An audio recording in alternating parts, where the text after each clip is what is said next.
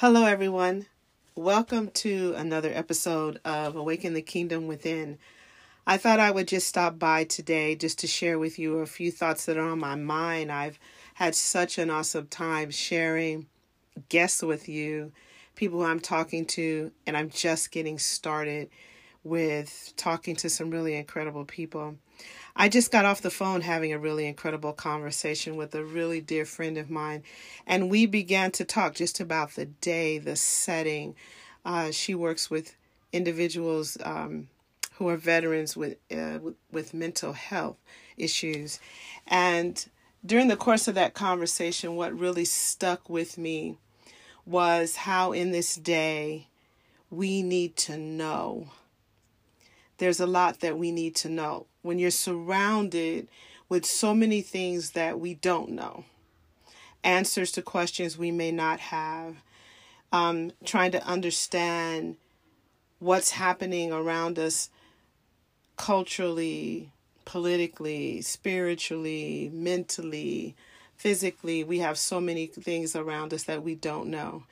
And so today, I want to just spend a few minutes talking to you about what are you thinking about and what do you know?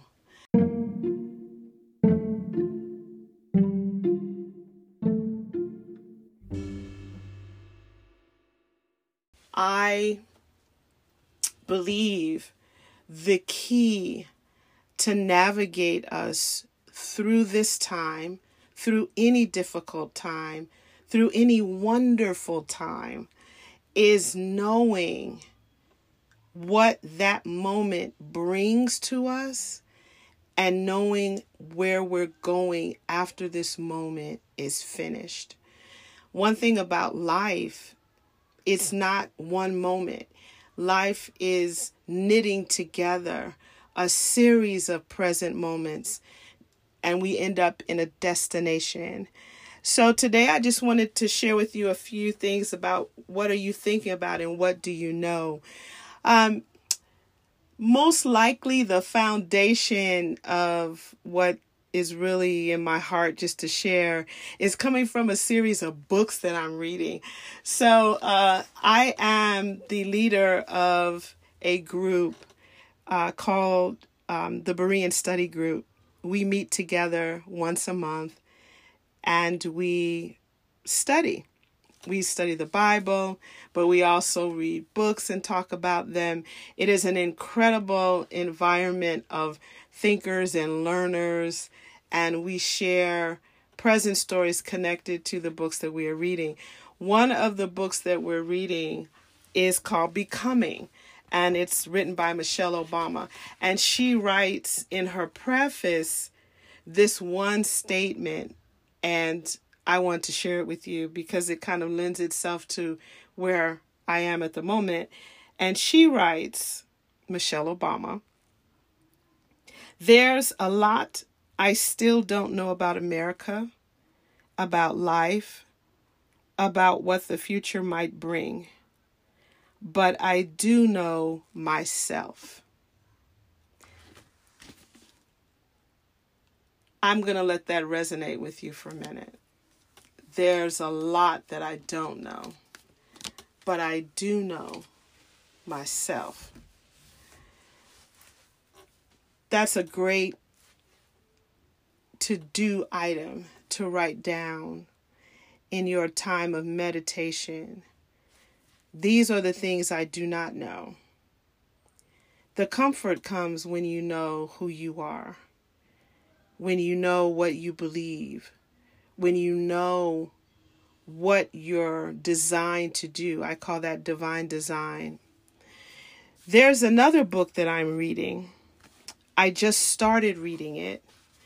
I shared it with those that are in our study group because we share books.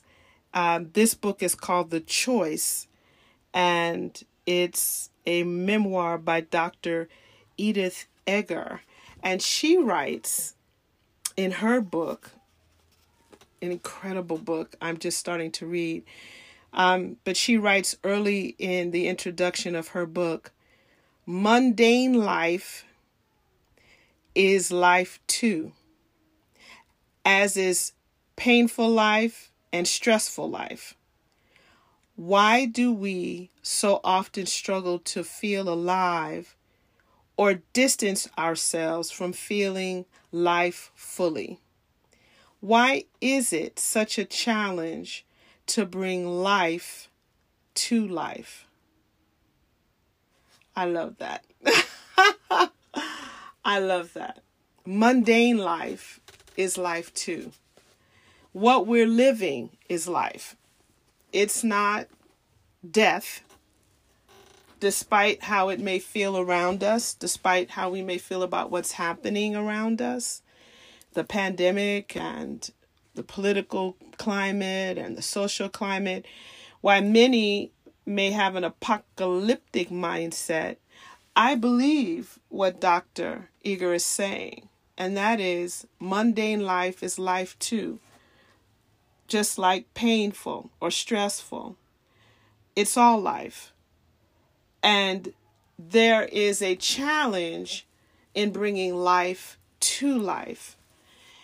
I wondered, because I see life through the prism of being a Christ follower, I began to think of what Christ would say. How would he frame life? And challenges that you go through. And one passage of scripture just leapt out at me, and it was in 1 Corinthians, and it's in the second chapter of 1 Corinthians, and it starts about verse 6. And this passage, in a paraphrase, reads like this. It's really talking about wisdom, and it's putting the crucifixion in a different light. It's sharing with the reader, with the believer reader, that the crucifixion and Calvary was showing us something about God. It was giving us a glimpse into wisdom and how faith connects with believing in something that it doesn't look pretty and it wasn't beautiful, but it was designed to engender a faith. And the scripture writes, the author writes in verse 6, this scripture, however, we speak wisdom among those who are mature, yet not the wisdom of this age, nor the rulers of this age, who are coming to nothing. But we speak the wisdom of God in a mystery, the hidden wisdom which God ordained before the ages for our glory, which none of the rulers of this age knew. For had they known, they would not have crucified him.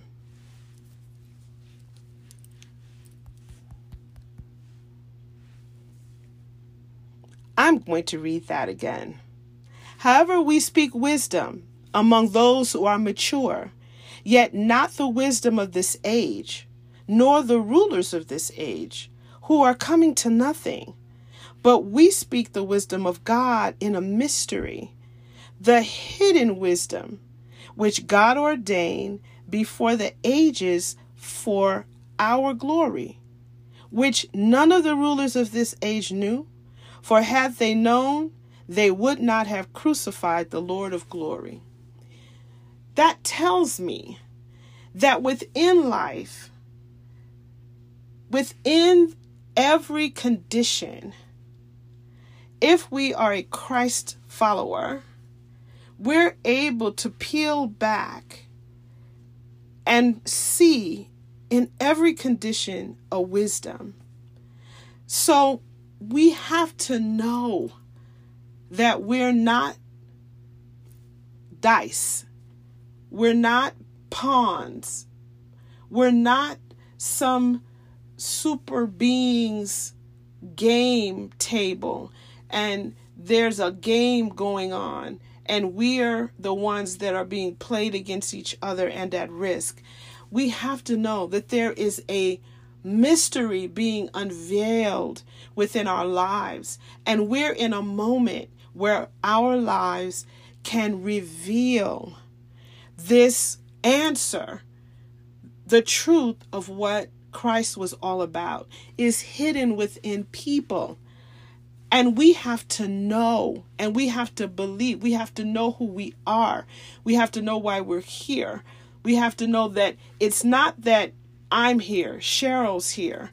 It's the fact that my belief in God and God in me allows Christ to be seen in this dark world when I know that he lives in me and he's with me and he's called me and he's given me gifts that this world can utilize, that it's not so that I can be destroyed. It's so that he can be revealed. And I have to know that. We have to know that.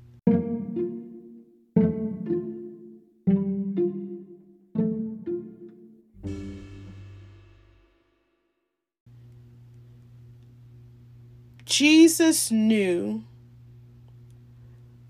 because of this passage in Hebrews that says there was a joy in front of him. There was a joy in his vision that made Calvary something he was willing to experience because of this mystery that he was able to see afar off. And that mystery is Christ in you and Christ in me. It was worth it for him to release that ability for us to be filled with his fullness, to be filled with the mystery, for us to be filled with the presence of God, so that we can maneuver and take back the planet and take back the people and take back the universe that people feel is in some kind of warfare, but it's not. The owners just haven't come to claim what's rightfully belongs to someone else. The earth is the Lord's, and everything in it belongs to him. And when those of us who are here on his behalf understand that our lives are packed with purpose to infect this world with his love and his kindness and his mercy, everything that 1 Corinthians talks to us about. I want to leave you with this.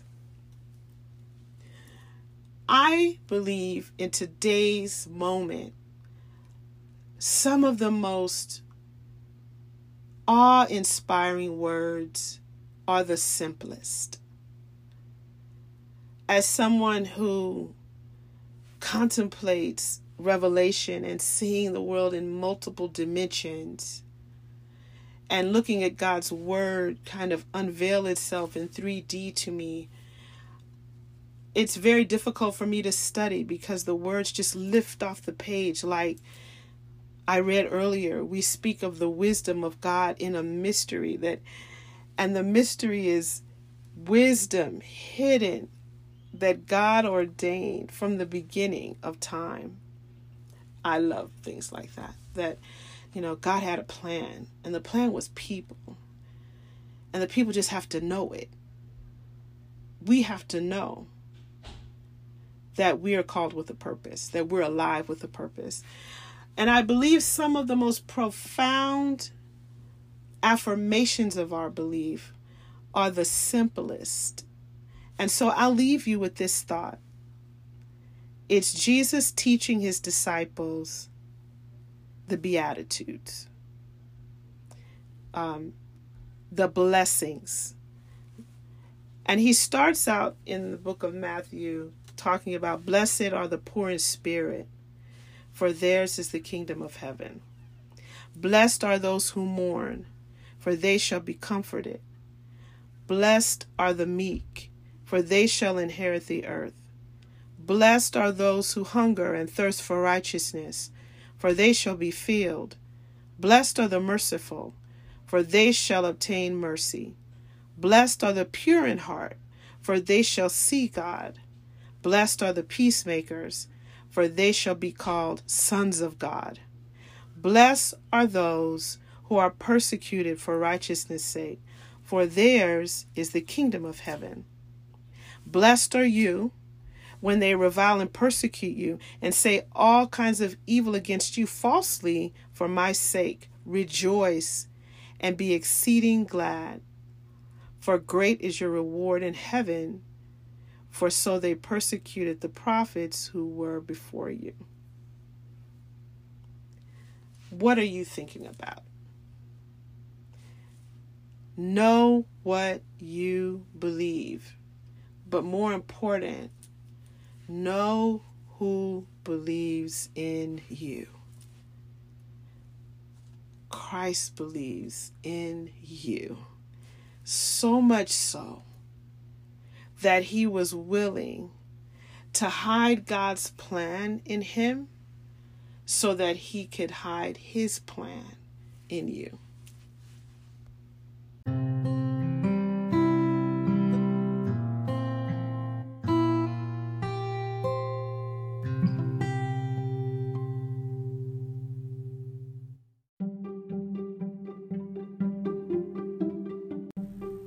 If what we talked about today resonated with you, then I invite you to read 7 Keys to Awaken the Kingdom of Heaven Within.